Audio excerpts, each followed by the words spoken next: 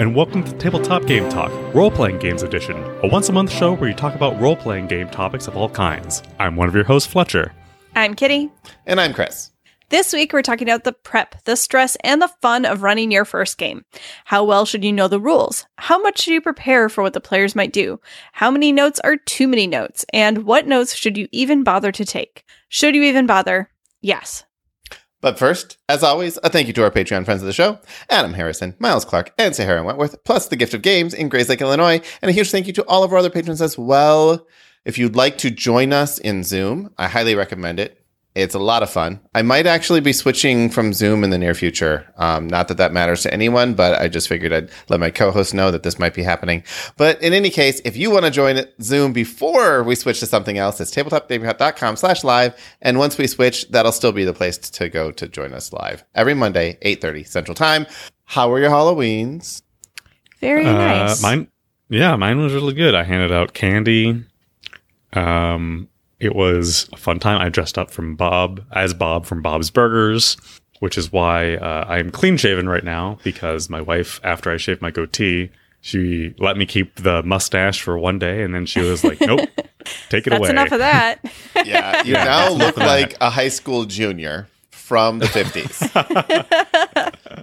You got the sideburns going. You got the hair, nice straight cut. Yeah. I expect feel you to be like at your wedding, Chris was like really insistent. He's like, no, Fletcher is a lot younger than you, Kitty. I'm like, I'm pretty sure we're the same age. And Chris is like, no. And now like he's telling you look like a high school student. He never tells me how young I look. So I feel a little insulted. Kitty, you have a natural youth about you that it takes no words. That my children stole from me? Yes. That's basically what it is. Yes, having children instantly ages you 10 years, and, we'll see what Fletcher looks like if he ever chooses to have children. Yeah. It was my birthday, a couple of days ago, so I did get a year older. I did mean to say happy birthday, but then I didn't. Happy birthday. Happy birthday. We're bad friends. You're the worst. I only interact with you people on Mondays. That's it. If your birthday's on a Monday, you'll get a timely birthday greeting of such. That's about it. Kitty, what did you do for Halloween? You got lots of munchkins. Yes, we went trick-or-treating around the neighborhood. My sister was around with her munchkin as well, and we, spur of the moment, bought a wagon. Not so that the children could ride in it, but so our cooler could. And it was a very fun 40 minutes that our children lasted out there.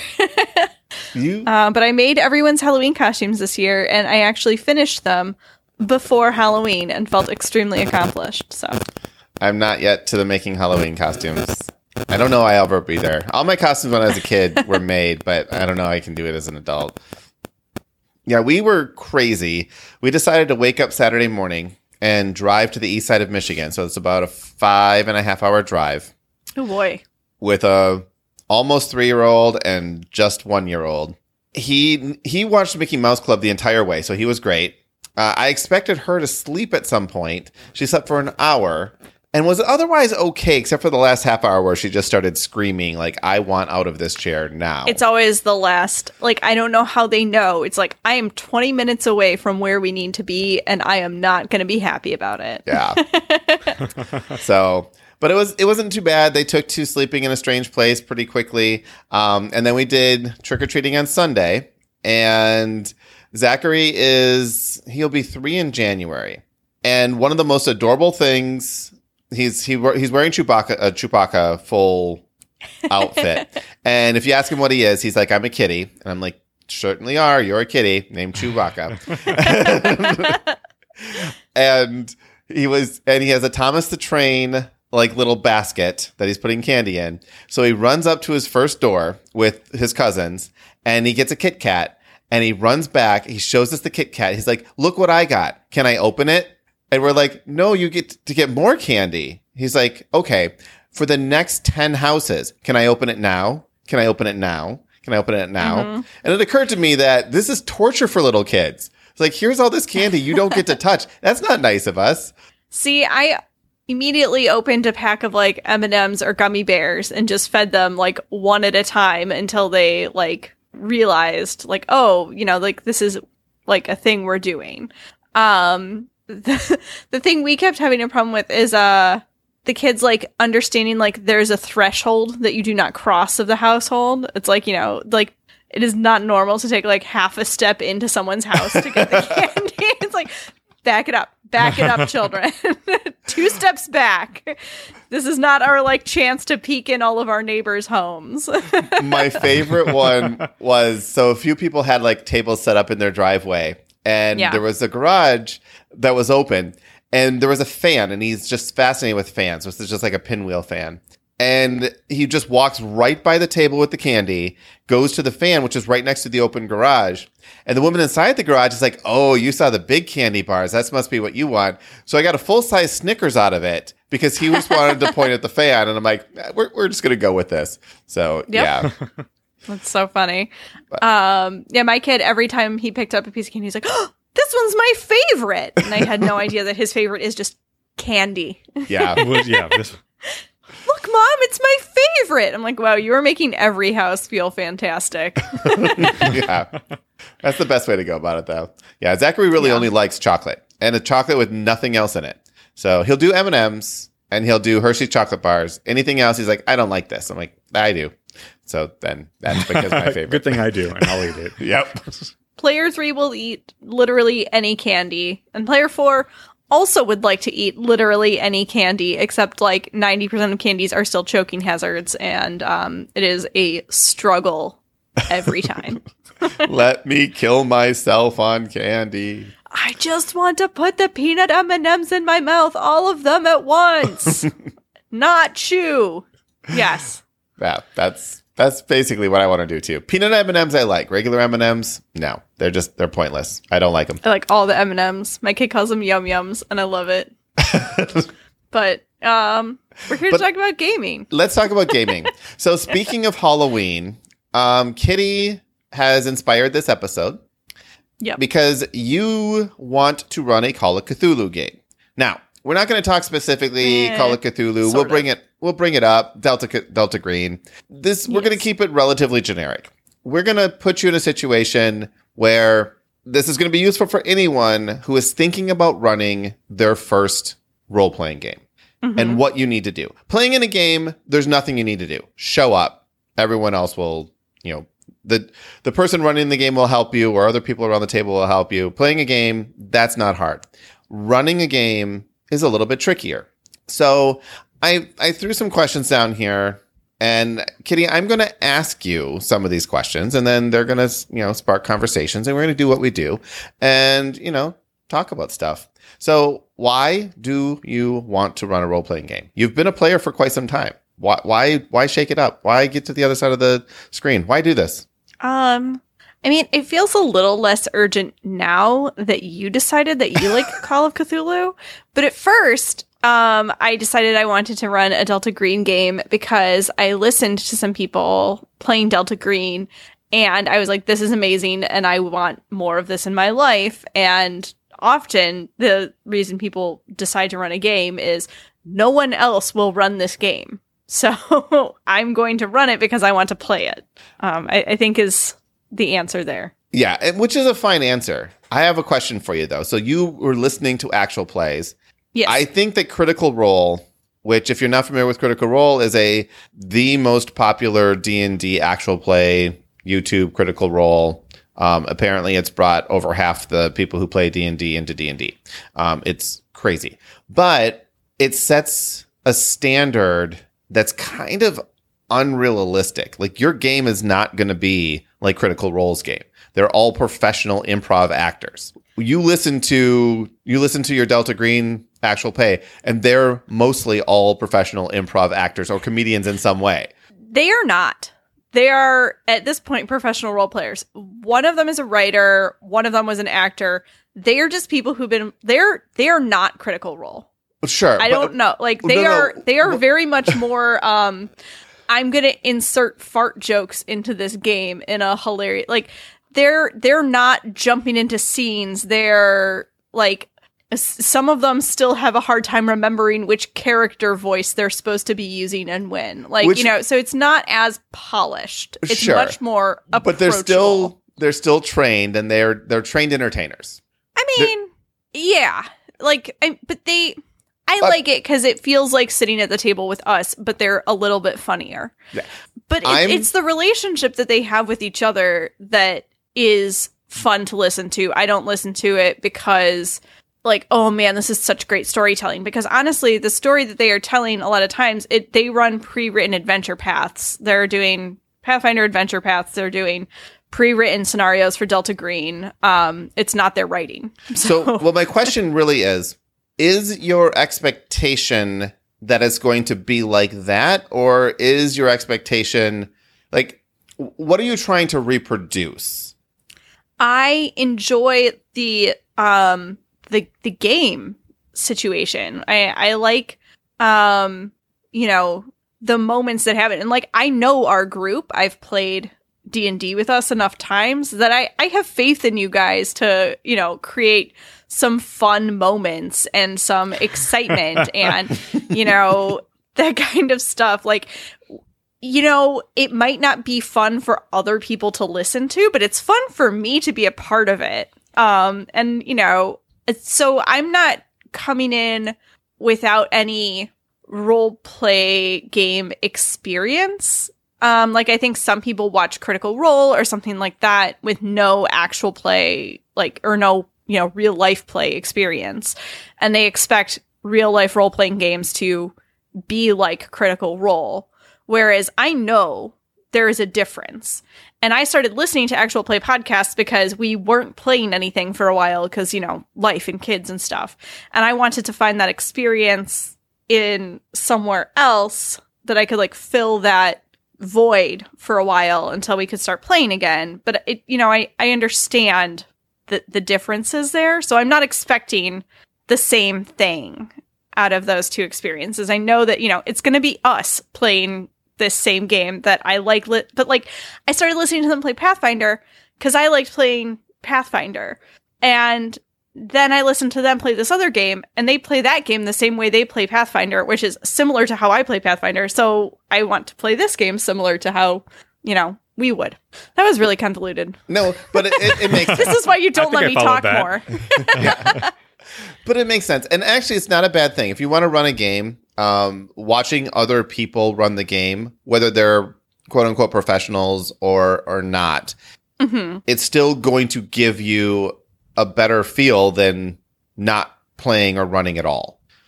Right? Because you're not going to take my style in running games. You're not going to take Spencer's style in running games. You're not going to take Fletcher's style in running games. His style, Fletcher, do you have a style running games? To not. Yeah, it's Fletcher style. Fletcher style. It's to find someone to run it so I can be a player. Yeah. And that has been my style. Yeah. So what have you done to prep for this game so far? I started reading the book that you gave me. That's a good start. Yep. Words were on pages and I digested them with my eyes. And this is something that, like, I kind of got bogged down, and I was, like, wondering, like, can I just skip some of these chapters?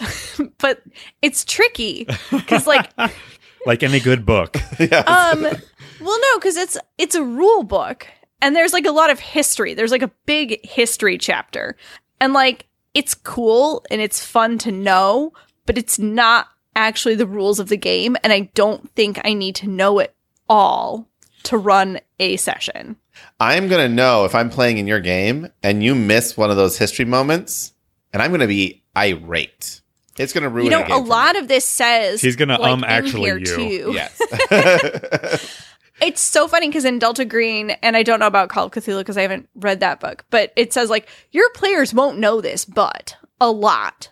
I'm like, so they won't know if I don't know this. So I can just, like, 3 pages ahead here. Yeah. So if nobody knows this, then why bring it up?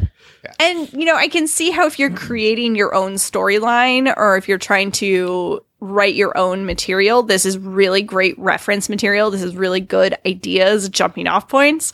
But if you are running a pre-written scenario, I don't know if I need to read this, 30-page chapter on the history. Wow. Yeah. It's like the corncob pipe all over again.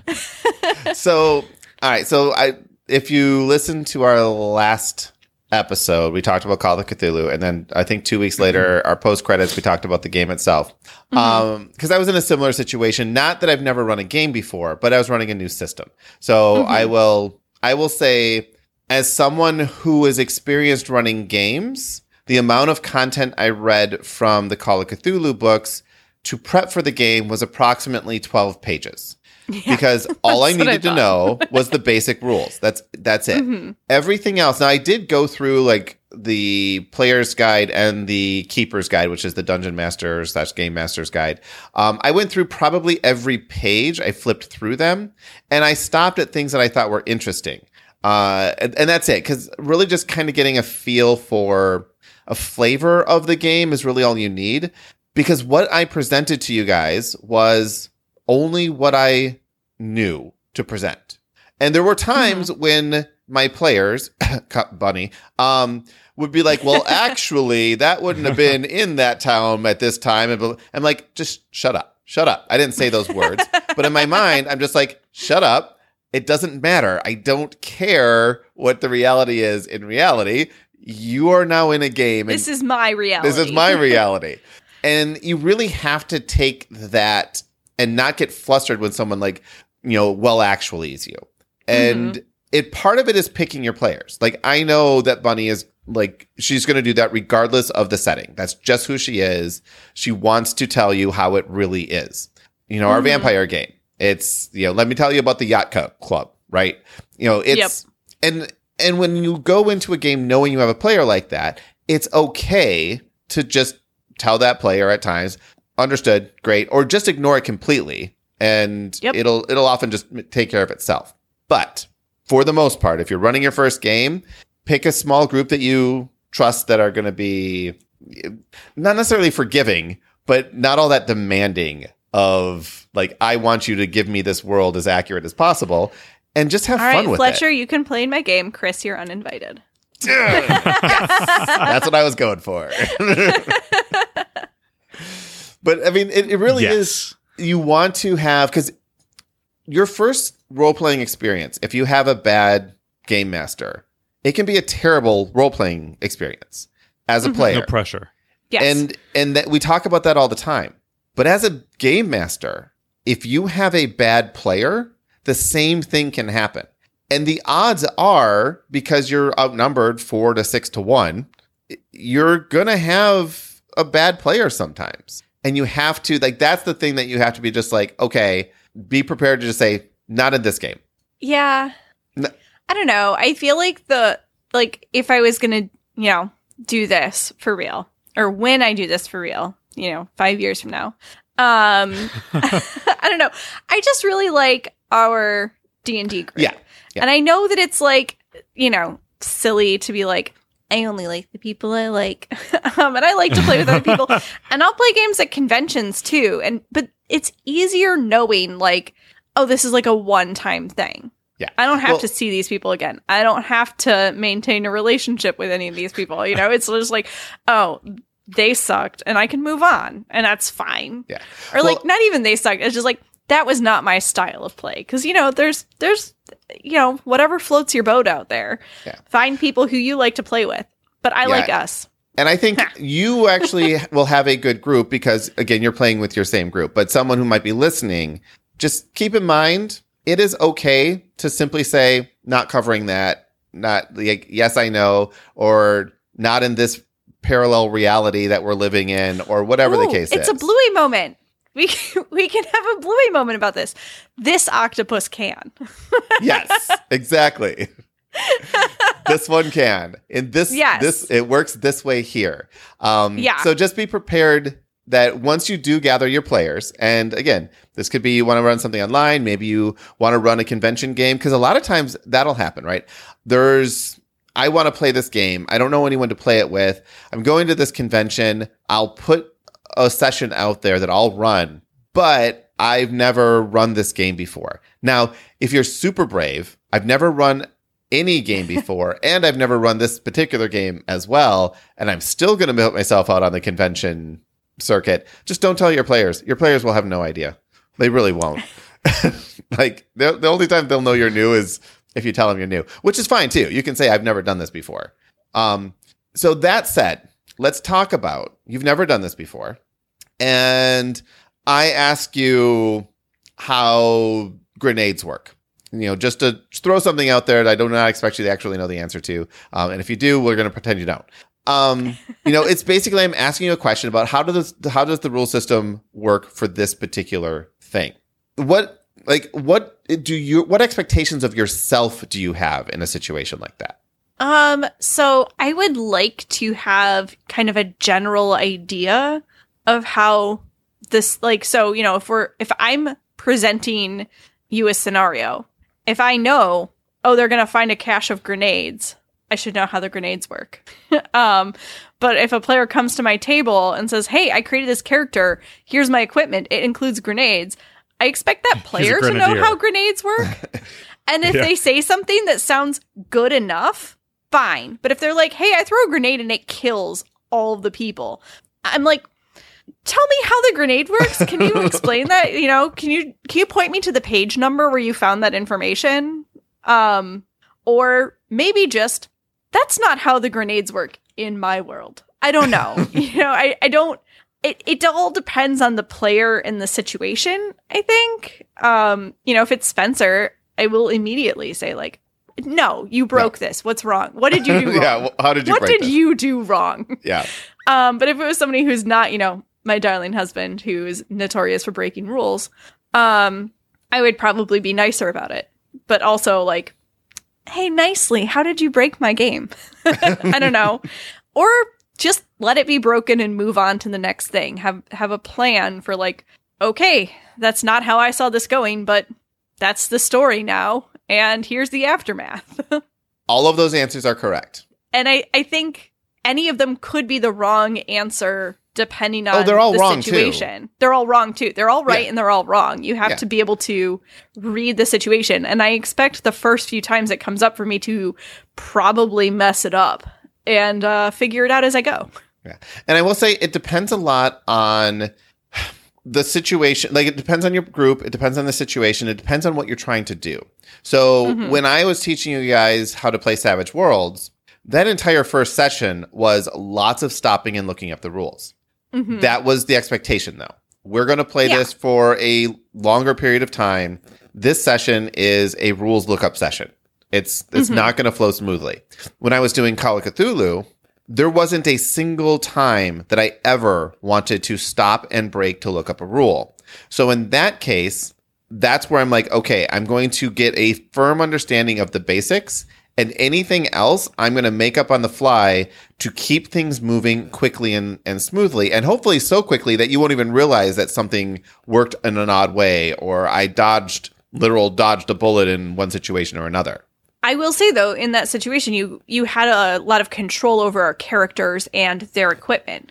So anything that we had on us either was anachronistic and didn't fit into the world, we couldn't really use it, or you gave us a card that said, this is your gun, this is how it works. And therefore, it's a lot easier to control. You don't have the character running in with the grenades that you didn't know existed in this world. Well, and I assure you, it makes it a lot easier. If I don't know the drowning rules, I'm not going to have someone try to drown you. Like, that's a very common thing, too, is like, just avoid the situation that you don't want to deal with. Like, nope. Now, if you wanted to say, well, I grab this person and tie a rock to them and throw them to the bottom of the lake or something, I was like, okay, we're going to hand wave. That person is no longer in the scene. They're a human? We're Done. drowned. Yeah, okay. It's over. Moving on. Right. They're a monster? Ooh. Monsters don't drown. You're out of luck. So Fletcher, just to bring you into this, instead of doing your taxes, you're doing your mid-December taxes, right? Or mid-November? Mid-December? Yeah, I already got all my tax Did I miss a couple information. months? Don't you guys? Fletcher gets a jump start on these things. When you're playing in a game because you have played, well, I've DM'd you a few times, and Cthulhu and whatever. But when you're playing with a new game master, what are your expectations of that experience? Like, you're sitting down to play a game. What do you expect out of that game from the person running it? I guess I expect that they have an idea of what they want to accomplish in this, scenario, in this setting, in this time frame, and that, they have a decent idea of what the rules are most of the time. They don't need to know, obviously, every single rule, because I think one way that you can make the job easier as a player is to know all the rules for your character, or at least know most of them. I actually don't come in with like a lot of expectations of like what they need to do besides just like run the group, set up a scenario, and have a rough idea of what they want to accomplish in the session. That's pretty much it. How much is okay for Kitty to ask us to do before her game? Because I know I'm not going to read a $300 or $300. I might read a $300 $300 player's handbook, but I'm not going to read a 300-page $300 handbook.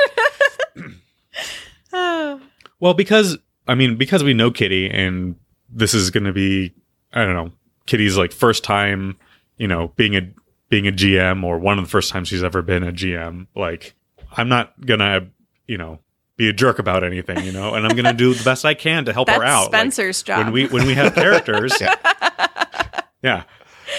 When we have our characters, like, I'm gonna read all the rules about my characters to know how my character works, to do all the heavy lifting for my character, so she doesn't have to worry about like, I don't have to turn to her every, like, how do I do this? How do I do that? Can I do this? Can I, all that stuff. Yeah, I think it's almost a little easier too that like we would all be learning a new system together, because I think it's like if I was running D&D, I would feel a lot more intimidated than I feel with the thought of running Delta Nobody Green, knows. because we're all learning it together. Yeah, like we are creating it. It's like we all know each other, but we're creating like a new space that we are all in together. I don't know. Like if I was stepping in, I would feel, if I was DMing a Dungeons and Dragons game, if I was DMing, like I'm filling Chris's shoes. It would feel much more awkward to me than I'm creating a new role for myself. Like I am the person who runs our Delta Green game. I'm not Chris running D&D. I'm not Spencer running Vampire. I'm not even Chris running Call of Cthulhu. It's like it's different enough, and we're new enough in that world that I feel less pressure to do things a certain way. You can find your own flavor, your own feel, your own way of presenting and playing. Yeah. Yeah. And I don't think I will ever DM for our group a Dungeons and Dragons game. It's just, no, I don't want to do that. Number one, sounds a lot harder to do than Call of Cthulhu / Delta Green. Seems like there's a lot more, stats and stuff and combat, at least the way I like to play that game. And that's why I will never play Pathfinder again, because Chris doesn't want to run a Pathfinder game, and I will not run a Pathfinder game. And no one wants to run a Pathfinder game, but they're so much fun to play. Debatable, but maybe you can, having never played Pathfinder, but have playing Dungeons and Dragons, 3.5. What makes Pathfinder so much fun to you compared to 5th edition D&D or anything else? So, well, go ahead and Kitty answer this, and then I will answer why this is not a good choice for running your first game. And Chris will tell you why you're wrong. No. Go ahead and start. Kitty's going to handle Chris will fix it. Kitty's going to handle the player side of it, and I agree with her on the player side of it. I love, I don't know, the combat and the crunchiness of it, and like being able to like really build your character. I think it's a really, I don't know, I love the rules. I love all the rules.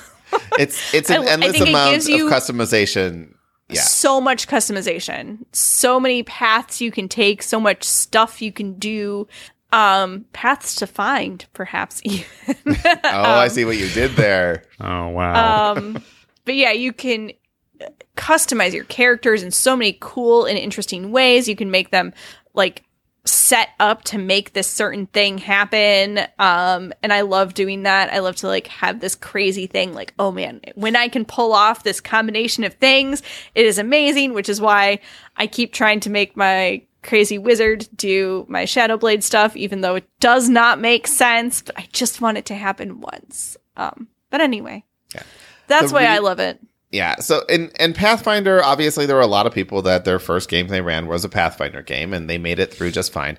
And you can do it. You just have to start at level 1. There's a reason there's a level 1. The characters are much more straightforward. They're much simpler. They are not nearly as customizable, although they're still grossly customizable even at level 1. And the adventure scope that you'll be running is very limited. So you don't have to learn a whole huge, monster spell list and deal with, 15 different things, doing 15 different strategies and tactics. It's like, no, there's 3 goblins and you're fighting them. So you can keep it, you can do it. You just need to keep it small. The problem with Pathfinder that I found that makes it excruciating to run is it doesn't scale.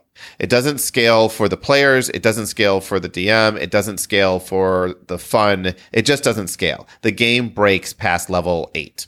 And it's just to a point where if you have fun breaking things, then yes, you could have fun breaking it. But it also becomes like panic inducing for whoever is running the game because your characters are all customizable, but so are all of the NPCs and bad guys that you come up against. Once you start fighting like human bad guys or, other sorts of monsters that have like, intelligence and spell lists and all these things, you have to not just know, how the rules work for the players and what they're doing. You have to know these like monster crazy long spell lists and all of their abilities and how these certain things work. And so it just becomes so much for somebody to run, and especially these higher level play. The Glass Cannon is doing this now. They're in book 6 of an adventure path. They are level 16 characters, and they're coming up against monsters that are in there. And like they just talk about like, oh my gosh, this is insane. I can't believe we're doing this. And if there weren't a podcast listening to us that we feel like we have to finish this, we'd be done with this by now because it's nuts. And no one should be doing this unless it's their full-time job. Yeah. And I'll say this is for running your first game.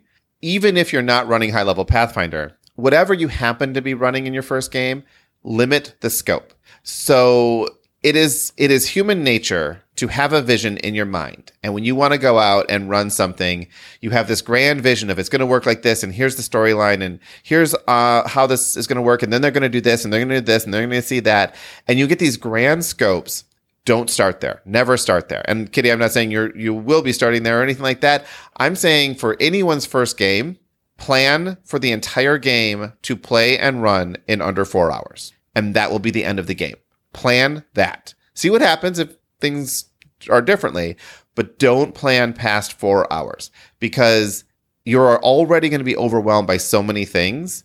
If you're trying to tell an epic story at the same time as trying to keep track of the rules and keeping track of the NPCs and how do guns work again, and wait, this is a guard dog and he's a pet, and can you command that pet, and like, is that an action?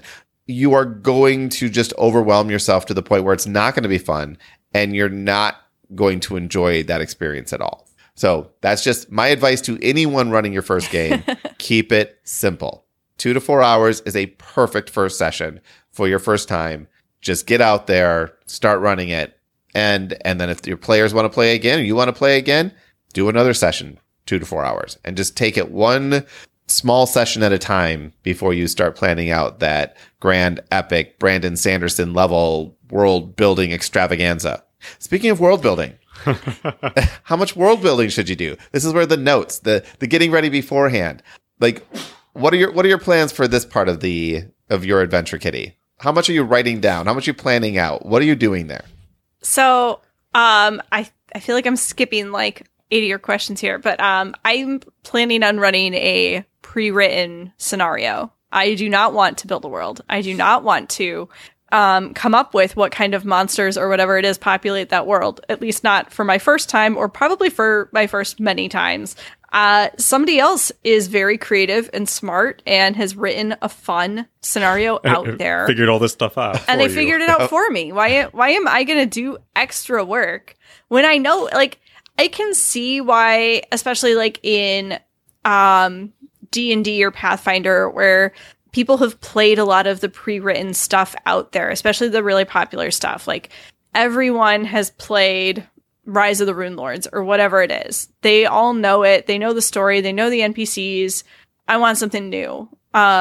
You can start homebrewing and creating your own world from there, especially if you've played together for a long time. Everyone's kind of on the same page of that. You know the game really well already at that point.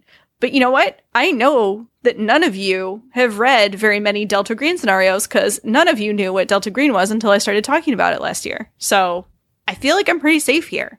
And there are some really, like, ones out there that people really love and that I can, like, know, oh, this is a good one. And, you know, I can do a minor amount of research. And the heavy lifting is there, ready, done for me.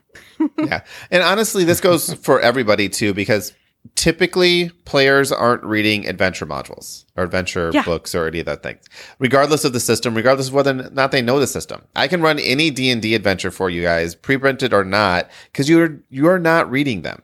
They're not interesting to you. That's not how you build your character. There's no character options in an adventure book, and therefore I'm not going to worry about it. Except, I can be a bird if I have this book. Well, I'll just go to D&D Beyond and, look, the bird's unlocked. So I can do that. Yeah. Yeah. So never worry about whether or not your players know the adventure or not. Right? Even if you have a player who knows the adventure, a la Community, right? I've got the adventure, so now I know how. It's still your adventure. And the one thing, this is my bit of advice on running pre-generated things, because I've tried doing this and I hate running pre-gen stuff. I can do it for 2 to 4 hours, like Adventurers League type of stuff, 2 to 4 hours, no problem. But even then, I do the same thing as you should always do for all long adventures is get the gist of what's going on. Use it as a source book, not as a canon. Here's an encounter I find interesting. Here's a storyline I find interesting. Here's 53 storylines I don't find interesting and therefore are never going to be brought up during play. So yeah, I think it's really great to pick and choose from your source material what you like. And that way, as long as you're doing what you like, you're going to be having fun. And I think that's something that really makes it fun is if someone else is having fun and you can tell that they're having fun, it automatically makes you have more fun. Yeah. And for me, I want to have a reason why the players are there. Well, why the characters are there anyway. And if the adventure doesn't give me a good enough reason for those characters to be there, I'll just add it. Whatever makes it comfortable for you. You can also just say, there's no reason that you guys are together. You just are. And for the sake of this adventure, you are a group that has reasons to be together. So this is something that I was thinking about is I would probably do a session 0 for this game. If we or even though it's going to be probably a short term, 2 to 4 session kind of mini campaign scenario, whatever you want to call it. It has a special name that I've forgotten in Delta Green, but no one cares about those words. So even though it's going to be something short, I still would like to do a session 0 because I think it's important for us to kind of all be on the same page when we're starting a new thing. And I also just think it's fun because I think when people are creating their characters in the same room, they're bouncing ideas off of each other, they're coming up with reasons why they're part of this world, part of the scenario, and everyone's kind of learning the rules out loud together. I think that's really helpful for me as a player. And I also think that for me running the game, it would also be helpful as well because I know what you guys are bringing into the game, what I need to read up on before we start the actual game. And for those who are unfamiliar with what a session 0 is, it's the session that comes before session 1, which sounds like, yes, obviously, but session 1 is when the story starts. It's when the play starts. Session 0 is when the ground rules are set. And there's no definite structure to what a session 0 can be, but oftentimes it's here are the types of characters that are valid and let's build them. Here are the house rules I may be using or not using. Here's the tone. There's going to be no of this type of thing or that type of thing. And it's also a place if, you're talking about, this is off limits. So we're playing a horror game. Hey, I don't want to have to deal with this particular subject matter. Now, if you're playing with a group you already know, typically you understand that, but it still doesn't hurt to just say, hey, is anything off limits? Because, just throwing that out there, let me know. So that's really all your session. It's always my thing. Whenever, because Spencer runs Vampire, and Vampire is also a horror game. And I was like, if you want me to play in your game, there will be no baby danger. I do not like baby danger. I will walk out of the session if we have baby danger. And he's like, okay, I understand. And, just being on that same page. And it's even in shows. If that comes up, I'm like, we're turning this off and I am walking away. Yeah. Having young kids will do that to you. And you don't even realize it, but it does. And that's the thing. It's you can be friends with someone for decades and all of a sudden they have, a toddler and certain things become off limits, Yep. And that there's all kinds of things that maybe you don't know. So just keep that in mind. It's not a terrible thing to just say, hey, where are we putting these? Where are we drawing the lines? Yeah, lines and veils is especially in horror games. It's very important to know. Yeah. No, this is a line. On the other side of that, we talked about learning rules. I actually like session 0 to also have a combat encounter, especially if there's any kind of combat rules. So for a Delta Green, I could imagine, okay, we're going to create our characters and now we're going on a training run. And it's just, arbitrarily throwing you in the middle of an encounter. You're breaking down the house, you heard something there, and maybe that is a clue that leads you into the fuller adventure.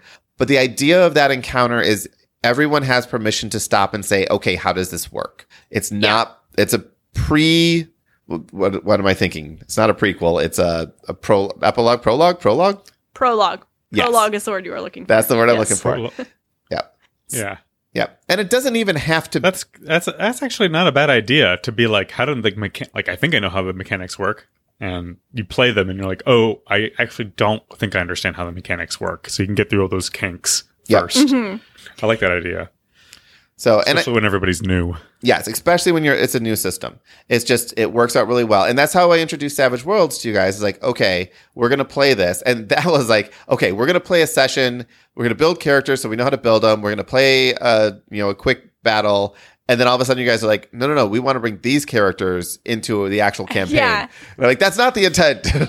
So. Yeah. And I think, I've learned from your thing there, because you were like, okay, we're going to build these characters for this one-time thing, and then we're going to build our real characters. And we were all like, no, I've become attached to my one-time character. You can't take it away from me. I'm not going to bother with that.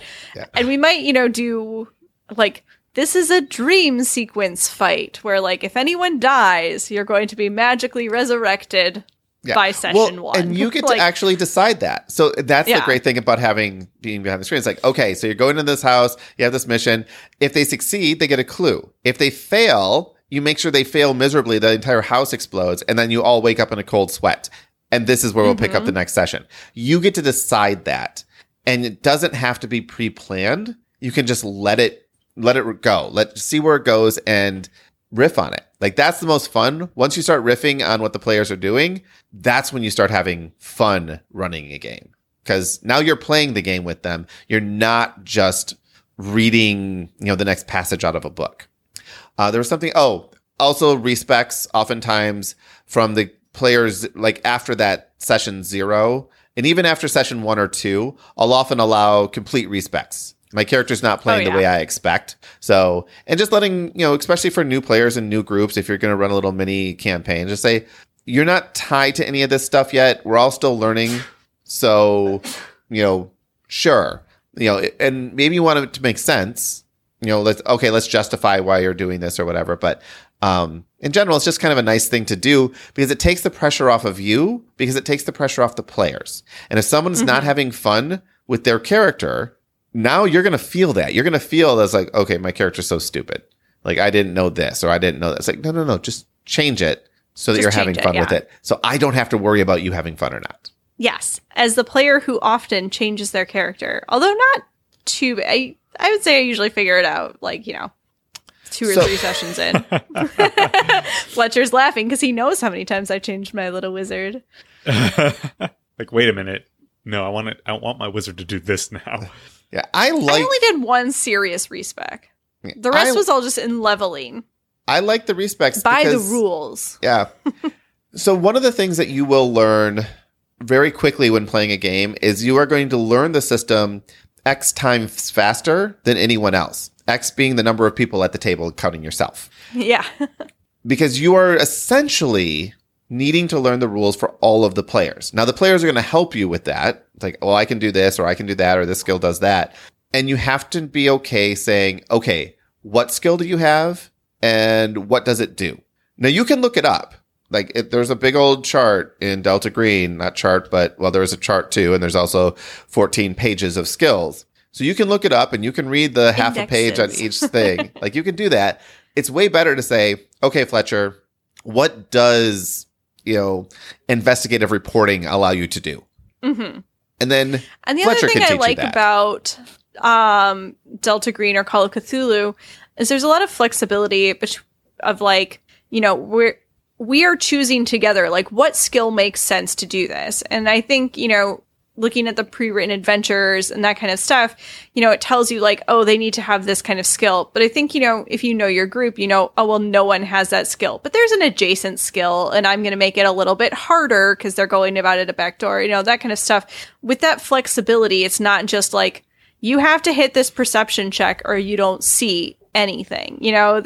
I enjoy the flexibility of the system, which is why I am intrigued to run it more than other systems. So enjoying that flexibility. Yep. And you never have to obey the rules. If someone doesn't... one of the things that I don't know if you guys realize that I do, but like a perception check, it's usually everyone at the table rolls. And as long as you meet a certain threshold, it's the person who rolled best that gets the information. So the information is going to get out there. It's about who finds it in the group. Now, if everyone rolls terribly, I can spin that too to be an interesting thing. It's like, okay, nobody saw the, code in the corner that has the keys in the pocket. Fair enough. Now we'll circle to spend back our time to that. The lock. Yeah.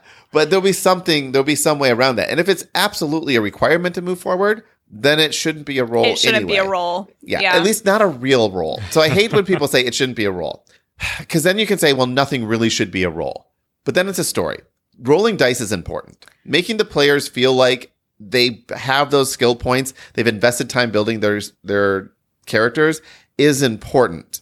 It's making those rolls have enough flexibility where you will get the information you need. It's how well you get it, or what are the repercussions of getting it poorly that matter. Yeah, I think we talked a lot about this in our Failing Forward episode, where failing the roll doesn't mean you don't get the information. It means there's a consequence along with the information of some kind. But yeah. And honestly, I think, doing a podcast where we talk about role-playing games, once a month is really, I feel like I'm better prepared than other new game masters, keepers, storytellers, whatever you want to call yourself. But I still, it's not a magical like, oh, well, I know everything now. So that I'm not feeling totally out of my depth with the idea of doing this, which is why I'm still thinking about doing it. But to anyone out there thinking about it, just go for it. You can do it. What is your biggest concern, whether we've talked about it or not? Like, what is the thing that you're most, I guess, stressed about is the easiest way to say it, but, the thing that you're most focused on, like, this part makes me a little bit unsure. I don't really know if there's any one thing that's holding me back anymore, except just having the time to, actually read the scenario, sit down, and run it. It's hard enough to get us at a table.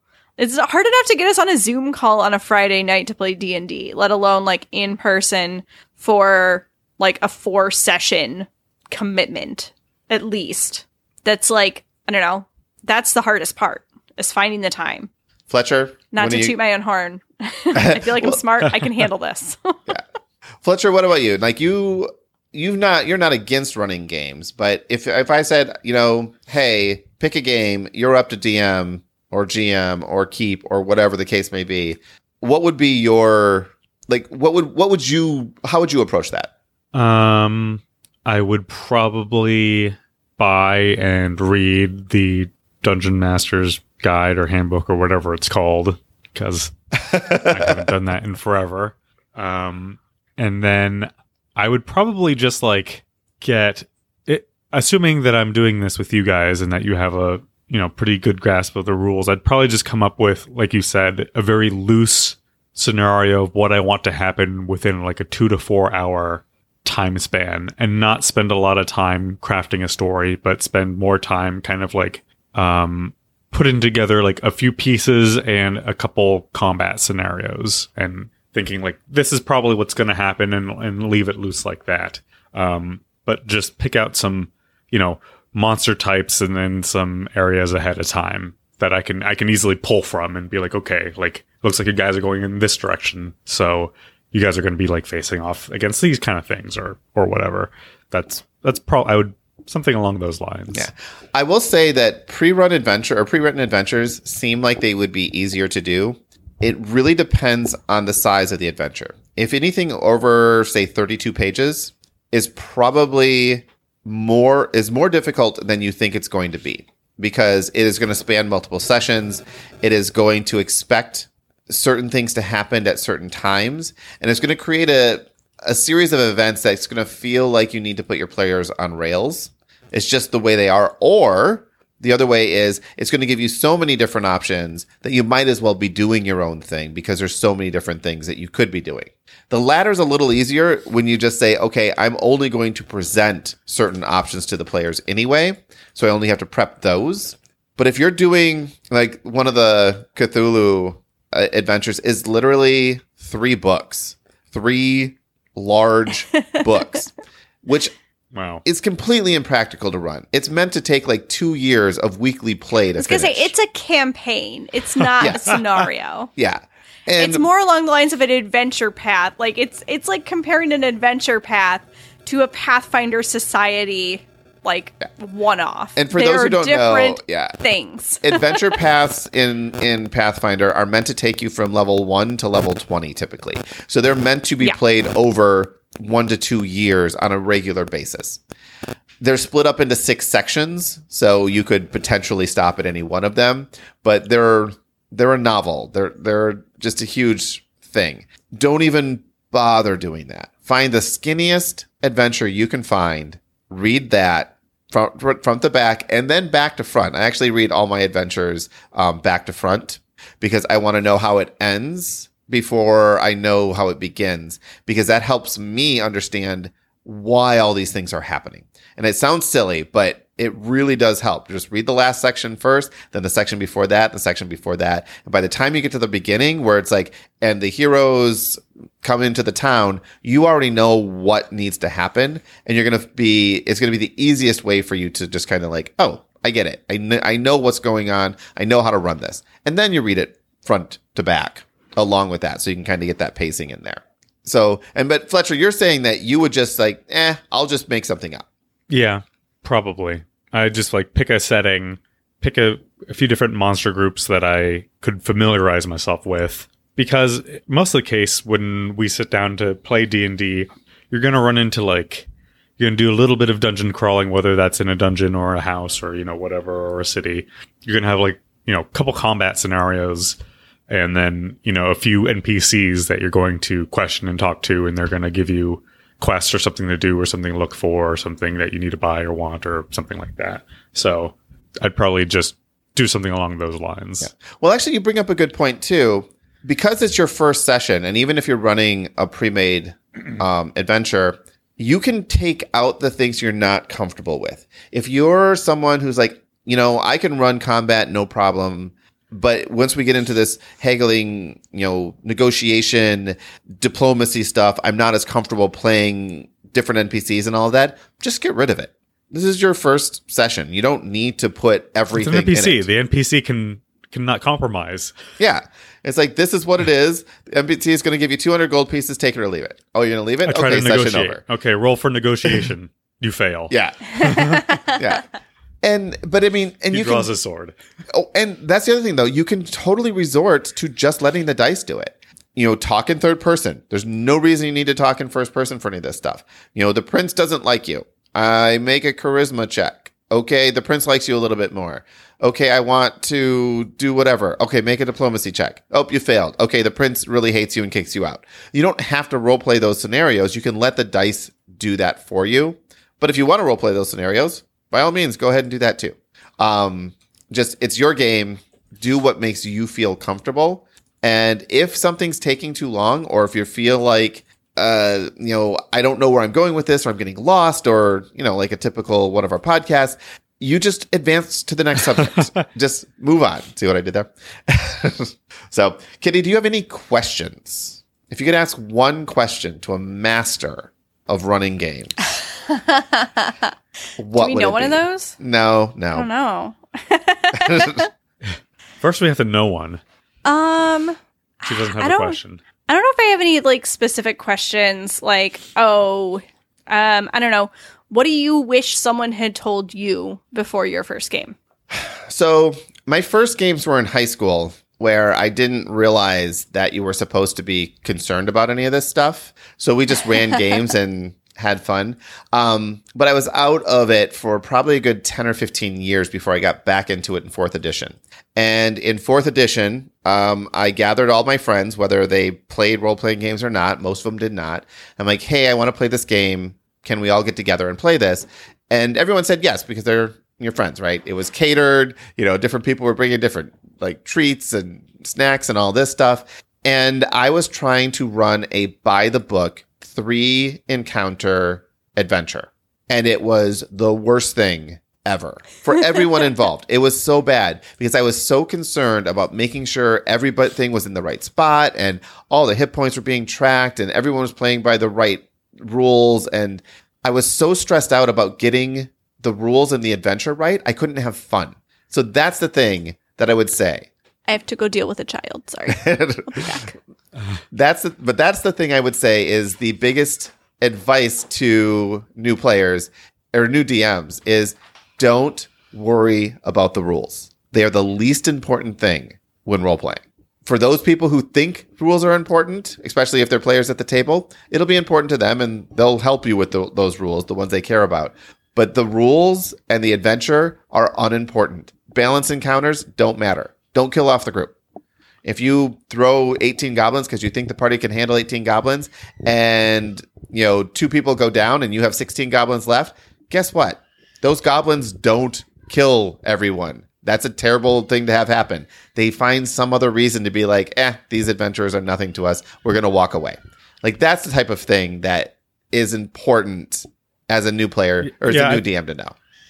I think what you're saying, even though I haven't really done this that much, it's like if you're the DM or the GM or the keeper or whatever, like you are the rules. Like no matter what the rule book says, you can just decide what makes sense to you in your world and just come up with like you said, if there's 18 goblins and there's no, according to the rules, there's no possible way that level 1s can defeat that. Like, well, maybe in your world they can, or maybe something else comes and scares them off, or whatever. Like just make it up.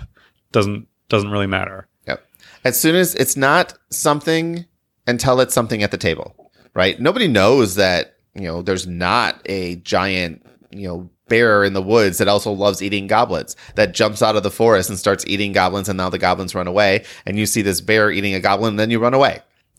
Nobody knows the bear wasn't there beforehand. And it makes for an interesting story. Oh man, we just barely escaped that bear. Enter the Burlog. They run away. Exactly. A Belrog. It's Belrog. Yeah, it's that kind of thing that allows you that's the poetic license you get to have as someone running the game. And it allows you to make mistakes and fix them in real time without your players knowing. But don't tell your players either. Don't say, oh man, I've actually been in a game where the DM would just stopped and said, oh, you guys did something different than this adventure expects you to. Yeah, I guess you win and the game is over. We'd been playing for 30 minutes. 30 minutes.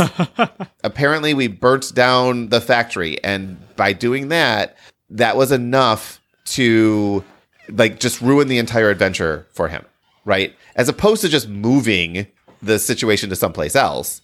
It was, oh, you broke the game and therefore it's broken.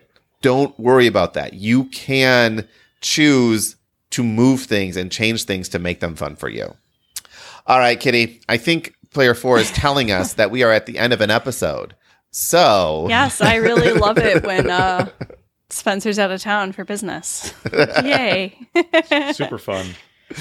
All right. Well, we've done an episode. So, Kitty, why don't you take us out of here? And we will report on this particular adventure, which I'm going to encourage Kitty to make a single session as opposed to 4 sessions. That's my only real advice. Whenever it happens, we will talk about that. In the meantime, Tabletop Game Talk is a proud member of the Dice Tower Network. If you'd like to follow us on social media, the links for Facebook and Twitter are in our show notes. Want to watch us record live? You can find a link for that in the show notes too. Comments or questions? Email us at feedback@tabletopgametalk.com. Hosting fees and giveaways are sponsored by your patrons. If you'd like to be one of these wonderful people, you can find out how by visiting our website, tabletopgametalk.com, and clicking the Support Us link. And there's a link in the show notes too. Finally, a huge thank you to our current patrons: Adam Harrison, Miles Clark, The Gift of Games, Sahara Wentworth, Jason Strong, John Lewis, Joe Hoover, Jeremy Fisher, Terrence Miltner, Sean Peck, Christopher Dong, Jennifer Engelbrecht, Brian Arnold, Michael Yanikowski, David Sellers, David Radke, Jason Marks, Ann Reynolds, Christopher Letko, Stephen Judd, Leanne Verholst, Joe Rackstad, Weatherman Keith, Paul Raymer, Jimothy, Ben Gary, Matthew Droke, David Rank, Nicholas Lotz, Jerry Wong, C. Marie, Justin Willard, Jason Rodney, Cindy Loom, Eric Hoffman, Adrian Dong, Baz Flintham, Eric Solander, Glenn Cotter, John Williams, Sir Sully, Andrew Fayesh, Kamal Berth, Peter Fleming, Gary Bunker, Lightning Steve, Jim Conrad, Dan Seed, Ryan Ellett, Danita Hersey, Courtney Falk, David Wagoner, Sean P. Kelly, Mike Smith, Caleb O'Brien, Don Gilstrap, Aaron Moore, Ron Nelson, Agnes Toth, Charles Pearson, Jesse Wheeler, Ronald Roy, Tony Simpkins, David Garner, and Darren McClellan. And thank you to anyone who's ever been a patron. Your support means the world to us. And until next week, keep playing games and having fun.